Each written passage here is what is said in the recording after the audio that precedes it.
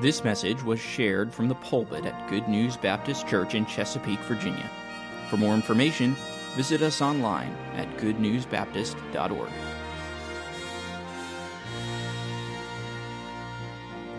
Turn in your Bibles to Psalm 100. If you were looking at the screen a few moments ago, you'll notice that we're actually talking about Thanksgiving today. But we're starting a new series of lessons on a season to celebrate. And it's going to take us from Thanksgiving through Christmas and then New Year's for the next few weeks. And so today I'm going to teach a lesson on Thanksgiving today. It seems like that we're past that season, or at least that holiday, but that's a part of the series, and so we want to look at Psalm 100 today, and this is a great psalm. It's not very long, but it's loaded with God's promises and God's blessings for us. Psalm 100. Let's read it together, okay? You look at it in your Bible as I read through it. Make a joyful noise unto the Lord, all ye lands. Serve the Lord with gladness. Come before his presence with singing. Know ye that the Lord, he is God. It is he that has made it, and not we ourselves. We are his people and the sheep of his pasture. Enter into his gates with thanksgiving and into his courts with praise. Be thankful unto him and bless his name, for the Lord is good. His mercy is everlasting, and his truth endureth to all generations. Our Father, we do give you praise today. We thank you, first of all, Lord, for our salvation. Thank you, dear God, for providing for us a means of redemption from our sin. Thank you for sending your only Son, your only begotten Son, to bear the penalty of our sin upon the cross and payment for our sin, that we, Lord, may be redeemed unto thee, that we can, Lord, be the sheep of your pasture, that we can be your people, part of your family. We're grateful for that, Father. We thank you for it. I pray, God, your blessing upon this lesson today. May it be encouraging. May it teach us, Lord, how to praise your name, how to be thankful to you, not just one day a year, but all the days of our life. We pray in Jesus' name and for his sake. Amen. A season to give thanks. Does everybody have the handout? Anybody need the handout? Hands up if you do. All right, everybody has it. Good. What does this holiday season mean to you? And as I mentioned, we're talking about the season from Thanksgiving through New Year's. Thanksgiving, Christmas, and New Year's. What does it mean to you? Well, to some people, it's an extended vacation from work and studies. We have some college students that are home with us from college for these days. And even our high school and grammar school students can say, boy, I get a vacation. I can remember when I was in school, we always looked forward to being home. You know, when I was a student in college, they didn't do things back in those days the way they do it now. It's a little bit more sensible now. They sent us home for Christmas with the expectation of going back after Christmas to take final exams. Yeah, that's the way it was. The semester wasn't over before Christmas. And most colleges operated that way in those days. And so we would always come home with a bunch of books and never open one of them. And then go back and immediately have to take final exams. That was a mess. And you couldn't enjoy your Christmas vacation because the whole time you're home, you knew it was gnawing away at you. You got to open those books, prepare for final exams, but it never happened. But instead, anyway, we brought them home anyway, and I don't know why, but we did. Anyway, some people look at it like that. Some people think it's a time to celebrate with family and friends, time to reflect on the year that's about to conclude. Thanksgiving, I think, is the most common time that we reflect upon as we gather together with our family around our dinner tables, particularly on Thanksgiving Day, to think about things that we're most thankful for, and rightly so. And I'm sure that happened on your Thanksgiving Day, around your Thanksgiving table, as you gathered with your family, that you were thankful for your family, thankful to God for His protection, for all the blessings that have come your way during the course of the year. And I thank God for that. You know, Thanksgiving Day has officially been a national celebration of gratitude since President George Washington. He declared it a national day of thanksgiving and praise back in 1789. But you might be surprised to learn that really was not the first declaration or the first time that there were days that were set aside for Thanksgiving.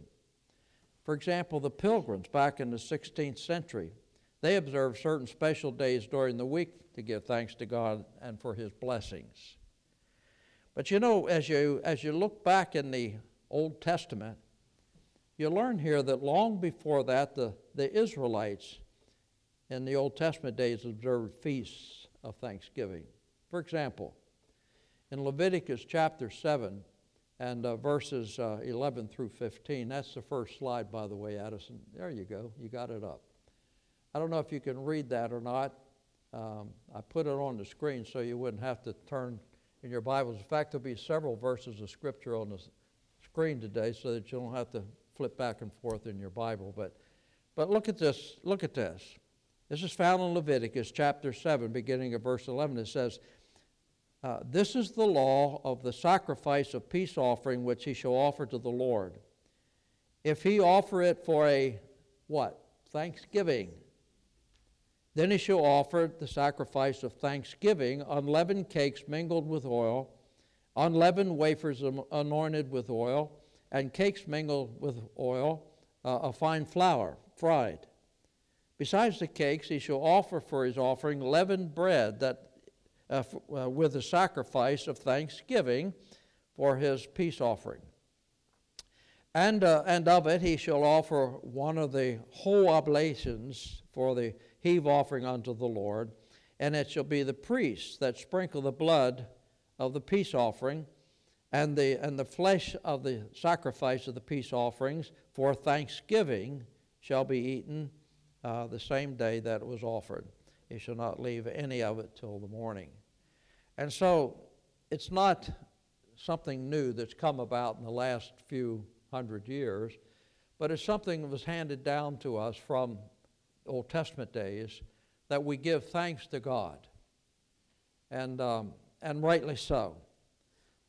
Throughout God's Word, we learn that thanksgiving, the giving of thanks, it's not an option for believers.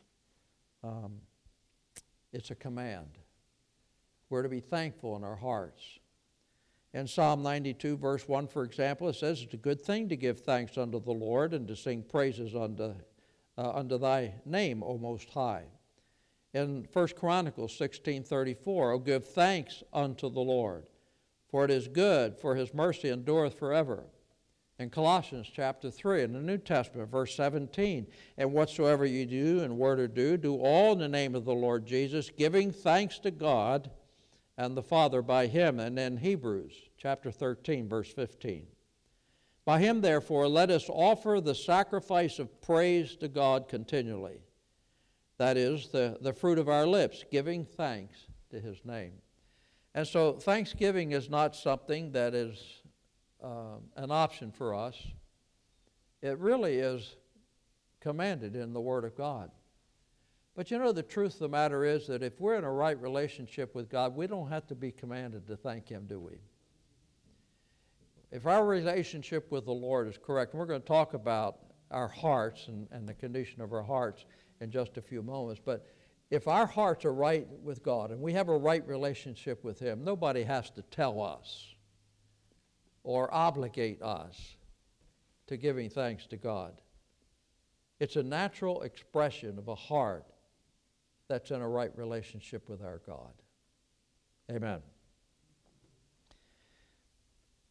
In our increasingly woke and politically correct society, it's unfortunate that some Christians think they have to participate in that secular nonsense. And they've become afraid to publicly mention God, let alone thank Him for His many blessings. In truth, however, everything we have comes from God. It all comes from God. And there ought to be a public expression of that before the Lord. I hope that you're not a part of this woke, politically correct society. I'll tell you, it has become, back when political correctness first became an issue, most of us laughed at it. Ha, ha, ha, ha, ha, ha, you know. And, but now we've become, we have been bombarded with it so much that we've actually kind of accepted it. We want to be accepted. Why do we need to be accepted by a society that rejects God?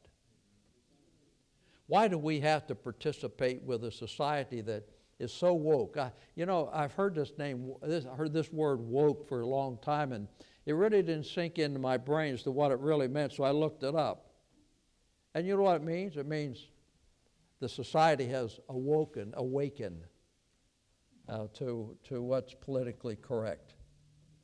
Is that true? I'm going to go back to sleep, folks. Anyway, James chapter 1, verse 17 says, "Every good gift and every perfect gift is from above, cometh down from the Father of lights, with whom there's no variableness, neither shadow of turning." I had a preacher friend one time that was talking about this verse. In fact, we were talking together about this verse, and he said, "Walt, do you know what the word variableness means in the Greek?" I said, "No, not really." He says, "Do you have a camera that has a parallax problem?" I said, "What's that?" Some of us have the old cameras, or I used to have the old cameras, that had a viewfinder that didn't look through the lens. Sometimes the viewfinder was off to the side of the lens, either under it or over it or some other place. Nowadays, most cameras, especially our iPhone cameras or telephone cameras, everything goes through the lens. But if you have a camera that does not have a through the lens viewing system, you have a parallax problem. In other words, if I got real close with a camera like that up to Cherry, and I was looking through the viewfinder for her and the lens was over here, she may be partially out of the picture when I take it.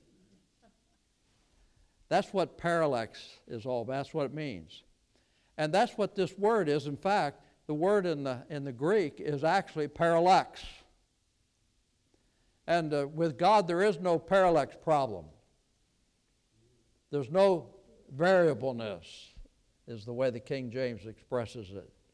In other words, God looks at things exactly the way they are.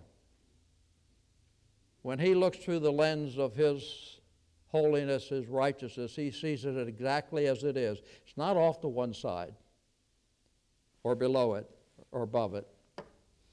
It's exactly every good gift, every perfect gift is from above, cometh down from the Father of lights, with whom there's no parallax problem, no variableness, neither is there shadow of turning. And so everything we have comes from God. Why should we be so reluctant to verbally express to God our gratefulness for it, our thankfulness, our gratitude for all that He does? Philippians 4:6 says, "Be careful for nothing, but in everything with prayer and supplication, with thanksgiving, let your requests be made known unto God." God wants to know what your requests are. Why don't you thank Him in advance for answering your prayer? I think that has that idea. So, Roman numeral number 1. Giving thanks reflects our heart for God. And we find this here in verses 1 and 2. Make a joyful noise unto the Lord, all ye land. Serve the Lord with gladness. Come into his presence with singing. Giving thanks reflects our heart for God. If thanksgiving is a reflection of the heart, then the absence of thanksgiving must also be a reflection of the heart. I think we could agree on that. God made that truth very clear to us in Luke chapter 6 and verse 45. Look at that verse. It's on the screen. A good man out of the good treasures of his heart bringeth forth that which is good, and an evil man out of the evil treasures of his heart bringeth forth that which is evil. For of the abundance of the heart the mouth speaketh. Think about that for a minute. Have you ever wondered why some people have nothing but negative, spiteful things to say about or to anyone else, while other people are always positive and they're full of encouragement? You ever thought about that? You know, there's some people that you talk with, all they can do is, all they have is just negative things. Negative, negative, negative. Now, sometimes we need to be negative, no question about that. But we don't always have to be negative. We don't always have to speak with a spiteful spirit. You know why people do that? It's their heart. It's what's in their heart. Whatever's in your heart or my heart will eventually come to the surface. It'll come out through our words or through what we do, but it will be obvious sometimes what we really are. We can hide it for a little while. We can sugarcoat it perhaps. But eventually what we really are is going to come out. It's going to come to the surface. And a lot of times in our conversations, our heart really comes to the top. And Jesus made that very clear here when he said this. They said that. So, letter A. There are several. A heart of thanks has three characteristics, and here they are. First one, letter A, it's a heart of joy. We've looked at verses 1 and 2 here a couple of times, but notice what it says. Make a joyful noise. Serve the Lord with, what's the next word? Gladness. And so a heart that's filled with thanks has the characteristic of being a heart of joy. A heart of joy. The word gladness there in that verse is a Hebrew word which means joy, gaiety, pleasure. A heart of joy produces an attitude of thanksgiving. And if that's our heart, we're going to be thankful. And thankful not only to God for what He's done, but thankful for other people who do nice things for us occasionally. You know, I was brought up to hold the door for the next person coming out, whether it's a woman or a man, especially for a woman. I was brought up to open the door for my wife, Gordon. Gordon, I was brought up to hold the car door, open the car door for my wife. You weren't? You were. You were, okay. There's a little private joke between us here. We won't let you in on at this time, but anyway. He caught my wife getting out of the car the other day while I'm still sitting behind the steering wheel, and I haven't heard the end of it yet.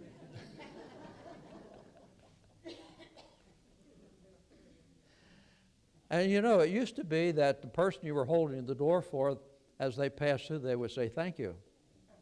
You remember that? Remember those days? But do you know what most of them do nowadays?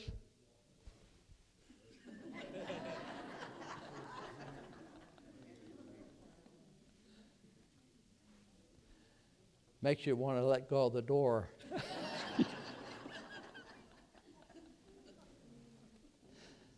I don't do that. But I have to tell you, I'm tempted. Yield not to temptation, for yielding is sin. Heart of joy. Heart of joy. Psalm 95 verse 2 says, let us come before his presence with thanksgiving and make a joyful noise unto him with psalms. Make a joyful noise. There are some people that just can't sing. And that's not a criticism, it's the way God made you. Some people just can't sing. But you know what? I don't read here, make a beautiful, harmonious sound as you sing the Psalms. It just says make a joyful noise, right? And so I've had the unfortunate pleasure of standing beside some people sometimes that are singing it, they can't sing on key. But they make a joyful noise. And that's fine. Make a joyful noise, you know. If you can't carry a tune, sing anyway. Express your heart. That's an expression of the heart. Even if you're tone deaf and you can't really get on key, make a joyful noise to the Lord with your heart. Amen. God delights in our thanksgiving when we express it to him in song with a joyful attitude. There are reflections of the heart that say, no matter what else is going on in my life, Lord, I'm so grateful to you that everything is going well. Amen. Remember that Sunday school song we used to sing? There's joy, joy, joy, joy. Where? Down in my heart. We ought to sing that more often. Letter B, the second characteristic, it's a heart of service. In the second verse here it says, serve the Lord. That's the first word of the second verse. An attitude of thanksgiving will never be separated from a heart that knows the value of serving God. Serve the Lord. When we give thanks and praise, we're offering up service from a heart of gratitude, responding to a great heart, a great love that God has manifested toward us. The former Denver Broncos quarterback, Tim Tebow. Tim Tebow is a born-again Christian. I think he's still living. Born-again Christian, and he's used to receiving all kinds of criticism, both on the gridiron and off of it, like most Christians are, for his faith in Christ. He was not afraid or timid about expressing his faith in the Lord. If you remember, if he was ever interviewed after a football game, he'd always get a word of testimony in. He'd always say thank you to God for whatever, you know. In an ESPN interview one time, he was asked by the interviewer why he felt compelled to talk to others about Jesus, and this was his response. I think this is in your notes, isn't it? Maybe not, I'm not sure. But anyway, here's what he said. And this goes along with what Pastor said from the pulpit this morning, doesn't it? He says, if you're married and you have a wife and you really love your wife, is it good enough to say to your wife, I love you on the day that you get married? Or should you tell her every single day when you wake up and when you have the opportunity? And that's how I feel about my relationship with Jesus Christ, he said. It's the most important thing in my life. So every opportunity I have to tell him I love him, or I'm given an opportunity to shout him out on national television, says I'm going to take that opportunity. That's good. That's good.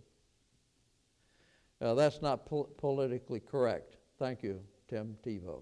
Amen? 2 Corinthians chapter 15, verses 14 and 15 says, for the love of Christ constraineth us, because we thus judge that if one died for all, then we're all dead, and that he died for all, that they which live should not henceforth live unto themselves, but unto him which died for them and rose again. The love of Christ constrains us.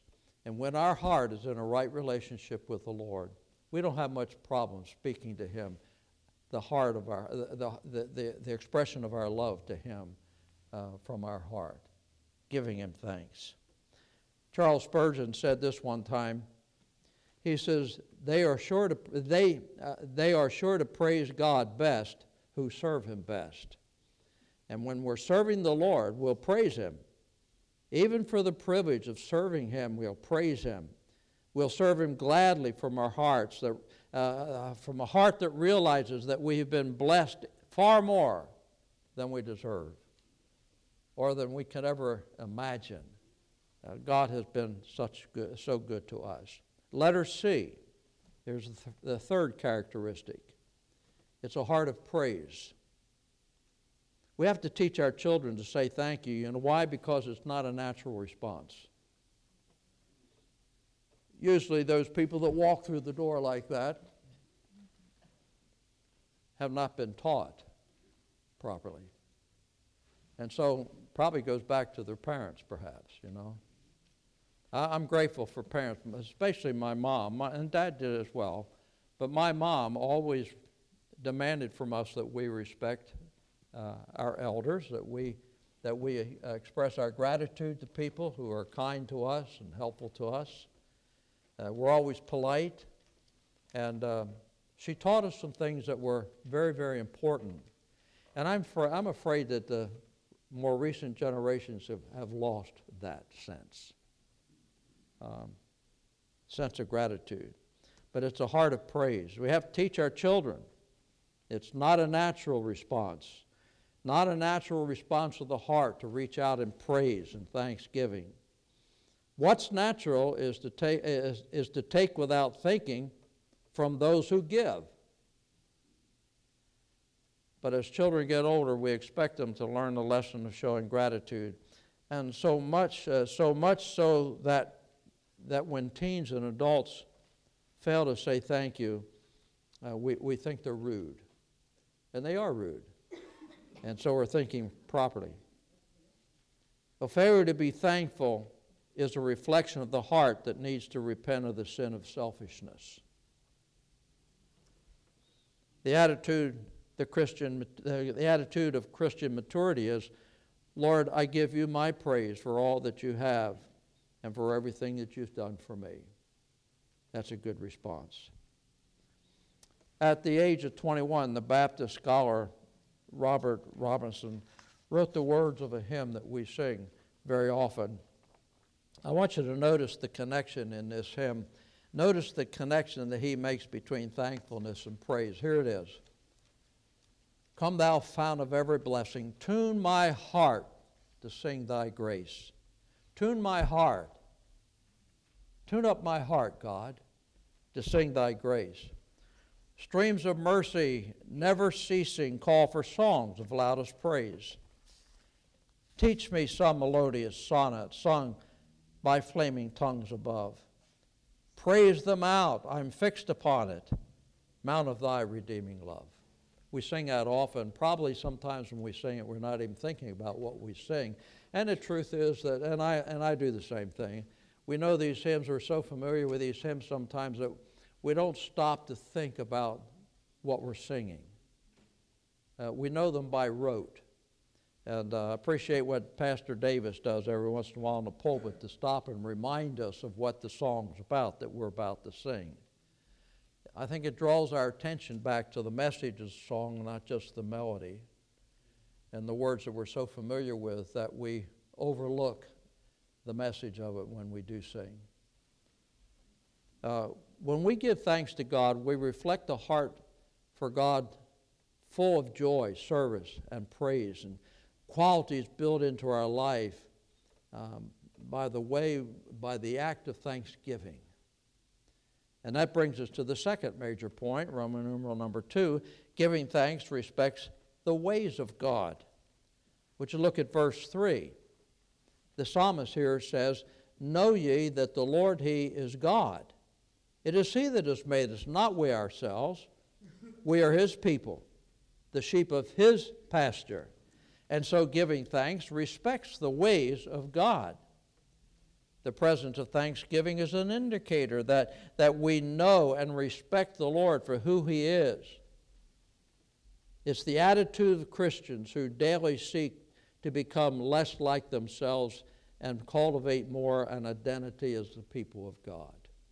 And that's what Paul told us to do, that we are to develop into the image of Christ. Every day we should work on developing, becoming more like Christ, developing the image of Christ in ourselves. And giving thanks to God helps us do that. The presence of thanksgiving is an indicator that we know and respect our Lord for who He is. We are His people. So letter A, the first thing there, He is our sovereign. It says the Lord, He is God. He's sovereign. He is our God. When we give thanks to God, we acknowledge that He is sovereign, the supreme ruler of the universe. Look at what 1 Chronicles chapter 29 says, verses 11 through 13. And notice the words that I've underlined here in this passage. Thine, O Lord, is the greatness and the power and the glory, the victory, the majesty. For all that is in heaven and in the earth is thine. Thine is the kingdom, O Lord. Thou art exalted as head above all. He's sovereign. Both riches and honor come of thee. You ever thought about how much money do you have in the bank? I'm not asking you to give me a verbal answer here. What do you own? What are your possessions like? What kind of a car do you drive? How large of a home do you live in? You know it all came from God. You say, no, I worked hard for that. Yeah, well, thank God for the breath He gave you to work hard. All right? You got any other arguments I can talk about?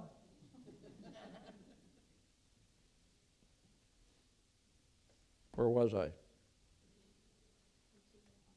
Both riches and honor come to thee, and thou reignest over all, you're sovereign. And in thy hand is power, might, and in thine hand is to make great and to give strength unto all. And now, therefore, our God, we thank thee and praise thy glorious name. We have a sovereign God. He reigns.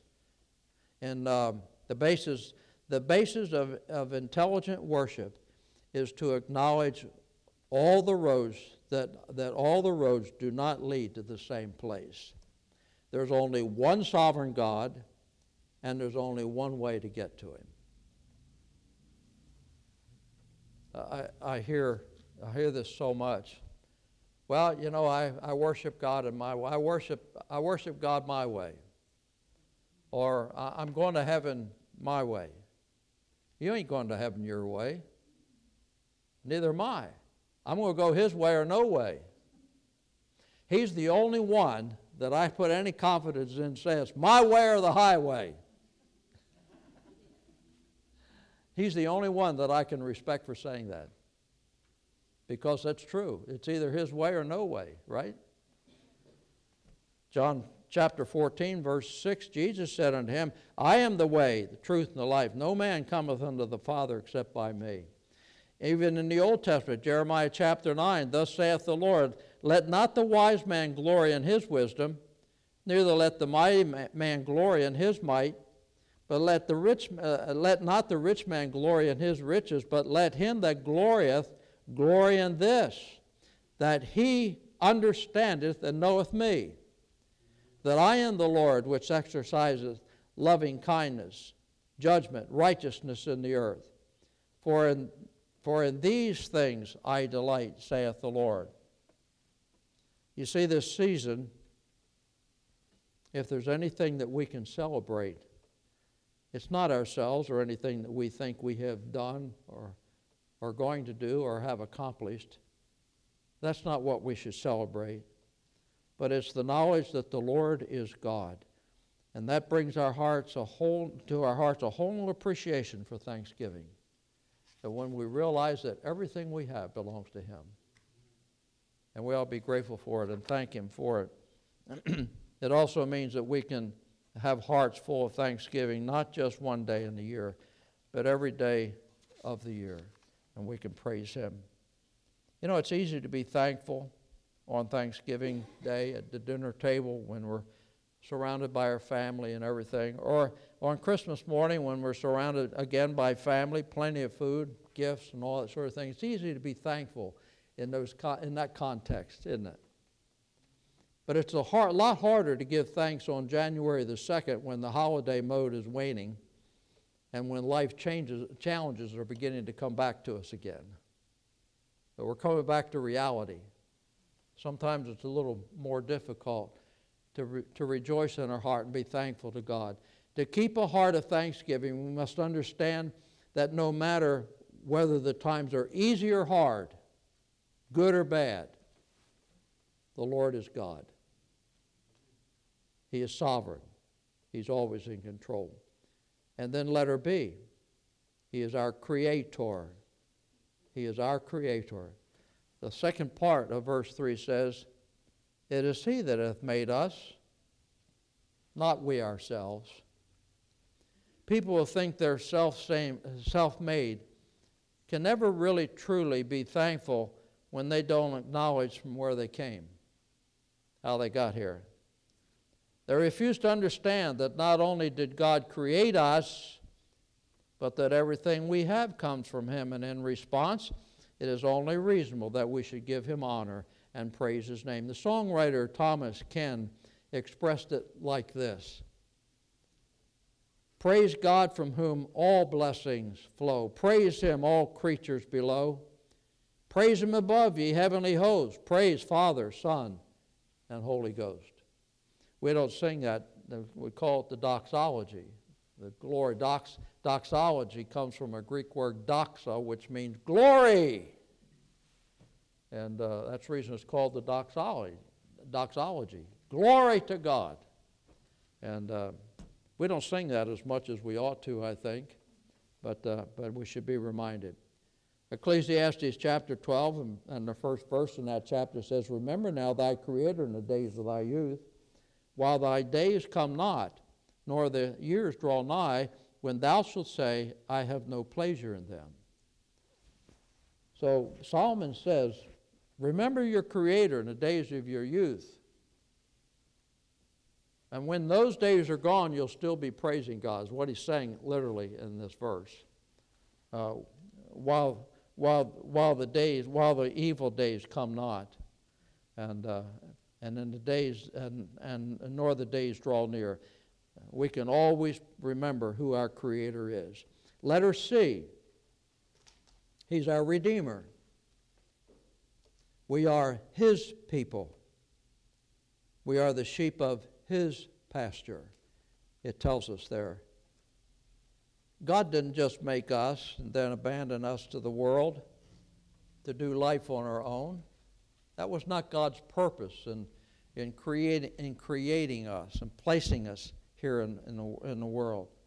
The Bible says we are His people. We are sheep in His pasture. He takes care of us. And isn't His pasture green? In Psalm 23, He says, He leadeth me beside still waters in pastures that are green. And so we're sheep in those pastures, and I thank God for that. To be called a child of God is no small thing. Some people live under the misconception that because we're born into the world that we're automatically members of God's family. That's a lie. And a lot of people believe that we're all God's children. And but that's not the case. In fact, when Jesus was speaking to the unbelieving Pharisees and the priests of His day, and in John chapter 8, verse 44, listen to what He says. He says, "Ye are of your father the devil, and the lust of your father ye will do. He was a murderer from the beginning. He abode not in the truth, because there's no truth in him. And when he speaketh a lie, he speaketh of his own, for he's a liar and the father of it." In other words, Jesus says there's some people whose father is the devil. They're not God's children. They're the devil's children. And every one of us were the devil's children until we were redeemed and brought into his pasture, became his sheep and his people. And that takes another birth. When we were born into this world, not as children of God. Creation of God, yes, but not as children of God. It takes another birth to become a child of God. A new birth, as he describes for us and explains to us in John chapter 3. A new birth it takes to become a child of God. John 8:44, I just read that. And so we're not automatically a part of the family of God. To be a child of God, there must be a time when we recognize that our identity is a sinner and in need of a Redeemer, and receive the gift of God that is bought by the blood of Jesus Christ. In Colossians chapter 1, beginning at verse 12, it says this, giving thanks unto the Father which hath made us meet. That word meet is an Old English word. It means fit. That God has made us fit to be partakers of the inheritance of the saints of light, who hath delivered us from the power of darkness and has transformed us into the kingdom of his dear Son, in whom we have redemption through his blood, even the forgiveness of sin. That's when we become a child of God. That's when we become part of his pasture and can feed in his pasture. That's when we become his people. When we understand that we were separated from him, but we're delivered from that power of darkness through the blood of Jesus Christ. God has made it crystal clear that there's a way of redemption for all sinners. I was grateful this morning how the pastor made that clear from the pulpit. If there's someone in our congregation, someone congregated with us this morning, if you're not saved, now's the time. And I would extend also that invitation here in this class. I believe that as I look around the crowd, I believe everyone here in this class has made a profession of faith. But just in case there would be someone here today that you have never trusted Jesus Christ as your personal Savior, oh, how you need to come to him. You can't go to heaven without coming through Christ and accepting him as your Savior, being born again, as Jesus explains to us there in that 3rd chapter of John. Being born again, accepting what he did upon Calvary's cross, and that offer of redemption that God made possible through his Son there on that cross. Come to him today. This is a wonderful time to do that. Only then, when you become a child of God, do you really have something in your heart that you can praise God for. And if you need to know Christ as your Savior, I'll be glad to take some time with you after the class and sit down with you and carefully show you from the Scripture how you can be a child of God, how you can feast in his pasture, and you can be one of his people. Roman numeral 3, number 3. Giving thanks responds to the love of God. Look at verses 4 and 5. Enter into his gates with thanksgiving and into his courts with praise. Be thankful unto him and bless his name. This is a response to the love of God. These verses tell us how people of Israel would enter into the gates of Jerusalem with a spirit of gratitude and thanksgiving when they came to the temple for worship. They came with a heart of thanksgiving when they entered into the gates of Jerusalem. You know, back in those days, the central place of service, of serving God, was the temple that was located there in Jerusalem. And people from all over Palestine would come on the feast days and the worship days, and they'd enter into the city, enter into Jerusalem on the way to the Temple Mount to serve God, to praise the Lord. And their hearts were filled with rejoicing because they're coming together as the people of God to worship him. And they would come with their hearts filled with praise. They would enter into his gates with thanksgiving and into his courts, talking about the court around the temple, the court area around the temple itself. Be thankful unto Him and bless His name. Is that the way you came to church today? Or did you have a fuss with your husband or your wife before you left the house? And you came here and said, with an attitude of, I don't really want to sit by her today. I'm kind of mad at her, you know.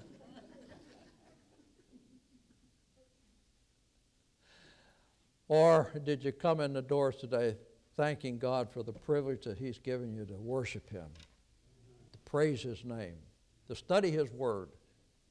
That ought to be our attitude as we come into the house of God. This is the house of God. It's His church. It's where the body of Christ meets. Now, the church is not the building. We're the church, but the church meets in this building, and it's got doors. And when we come in, we can say, praise God, we're here together today. We can have a wonderful time in the Lord. That should be our attitude. Instead of coming troubled with the things that are going on around us, and sit in the service troubled about things, and as if we don't even know where we are.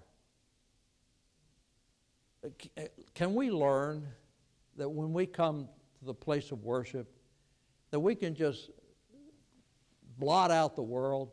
Hard to do. But we ought to work on that. Just blot out the things of the world. If you have a complaint about something, you have a gripe, you don't come to church to gripe about something. Come to church with joy in your heart and praise in your heart for God, and leave that stuff aside. You know? If you have a complaint with some sister or brother in Christ, take care of that. But come to church to worship God with joy in your heart and thanksgiving, because thanksgiving responds to the love of God for what He's done for us. So letter A, we can respond with worship. Many people think of worship as music, and then more specifically sometimes as a particular style of music. But you know, music is only one form of worship. You can worship God without a single musical instrument, but the truth is music and musical instruments are very much a part of the worship. They were very much a part of the worship in the Old Testament temple and tabernacle. They came with joy, and they had musical instruments, and they played them, and they sang songs. Most of the hymns we have in our Bible were written as songs to be sung in the temple worship. In fact, many of them tell us that. Psalm 100 itself is a psalm of praise. And many others will give you that indication there in the subtitle at the top. That they were songs that were sung, and musical instruments were used. The harp and other types of instruments were used for thanksgiving. Worship is a state of the heart that gives respect and adoration to God. It's an expression from the heart of the worth of God. You know, the word worship itself, if you study what's the word? Huh? I can't hear you. Etymology. Thank you. If you study the etymology of that word, you know what it means? Worth. In fact, the word worship comes from worthship. Not worship, but worthship. You know, lift a little bit when you say it. Worthship. We recognize the worth of God. That's what worship is recognizing God for who He is and for what He's done. It's the worth of God that we express back to Him for what He's done. And so one of the ways that worship takes place is by giving Him thanks. In fact, thanks always includes giving, the giving of thanks. When we read that passage from Leviticus, remember The word giving appeared in that passage several times. Giving, whether it's giving our praise, our song, our substance, or our service, we do it all to worship God. That's all part of our worship, worshiping God. Thanksgiving should always be in our hearts, and it should never end, no matter what the case may be. During a harvest festival in India, there was a poor elderly lady that arrived at church one time with an extraordinarily large offering of rice. And it was far more than she could afford. And the itinerant pastor of that church, he didn't know her very well, but because he knew that she was very poor, he asked her this question. He asked her if the offering was in gratitude for some unusual blessing. And this was her response. Yes, she replied. My son was sick, and I promised a large gift to God if he got well. And the pastor said, oh, well, your son recovered. And she says, no, he died last week, but I know he's in God's care, and for that I'm especially thankful. And you know, if we have hearts like that, knowing that regardless of what the circumstances may be or how it all turns out, it's to the glory of God, isn't it? All things work to the glory of God, to our good and to His glory. And so we can give Him praise and thank Him for all things that He does for us. Some of the greatest opportunities to worship God is during difficult times. We find this in the life of Job. Let me just read this passage in Job. Job chapter 1, verses 20 and 21. Here's what Job said. Then Job arose and rent his clothes and shaved his head. This was after he lost everything. He lost his health, he lost his wealth, and he lost his 10 kids. And this is what he did. It said he fell down upon the ground and worshiped. Worshiped God. Now you think about that for a minute. He's lost everything. Lost his family. He's lost his substance. He just lost it all. Lost all of his flocks. His herds. And this is what he said. Naked came I out of my mother's womb, and naked I shall return thither. The Lord gave, and the Lord hath taken away. Blessed be the name of the Lord. You know what? Job, and now he had his problems. We know that. He struggled with that. All you have to do is read the next few chapters of the book of Job. And then at the end, when you get to the last few chapters of Job, God chided him a little bit. He says, where were you when I created the universe? God asked Job that. Where were you when I put the stars in the skies? Where were you when I did this and that? Where were you, Job? And he had to bring Job back to reality, but the truth is, when Job lost everything, he recognized that it was the hand of God. Did you hear that?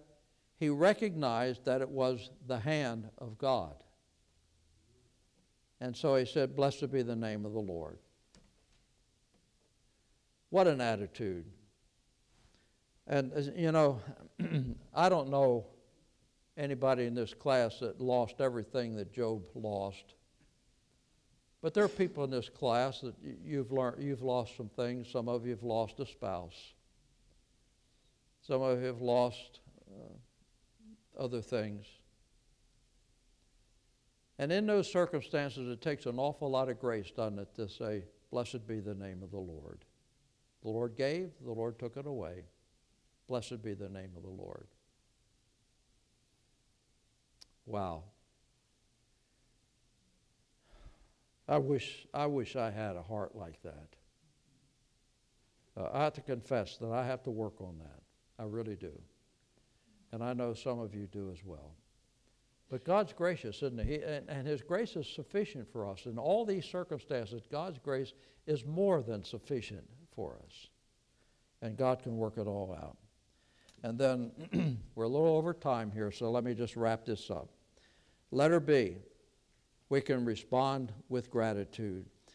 2 Corinthians 2:14 says, "Now thanks be unto God, which always causeth us to triumph in Christ." The victory's in Christ. It's not in us, it's in Christ. Let me finish with this quote from Charles Spurgeon. He said this. He said, "When we bless God for mercies, we usually prolong them. When we bless God for miseries, we usually end them. Praise is the honey of life, which a devout heart extracts from every bloom of providence and grace." Father God, thank you for the honey that we have. Thank you, Lord, for your grace, your mercy, for the many things you do for us, all the things that we have in you. Thank you, Lord, for allowing us to be sheep in your pasture, to be a part of your family, to be your people. Thank you, God, for all the blessings that we experience during the course of our lives. Thank you for the hardships. They help us.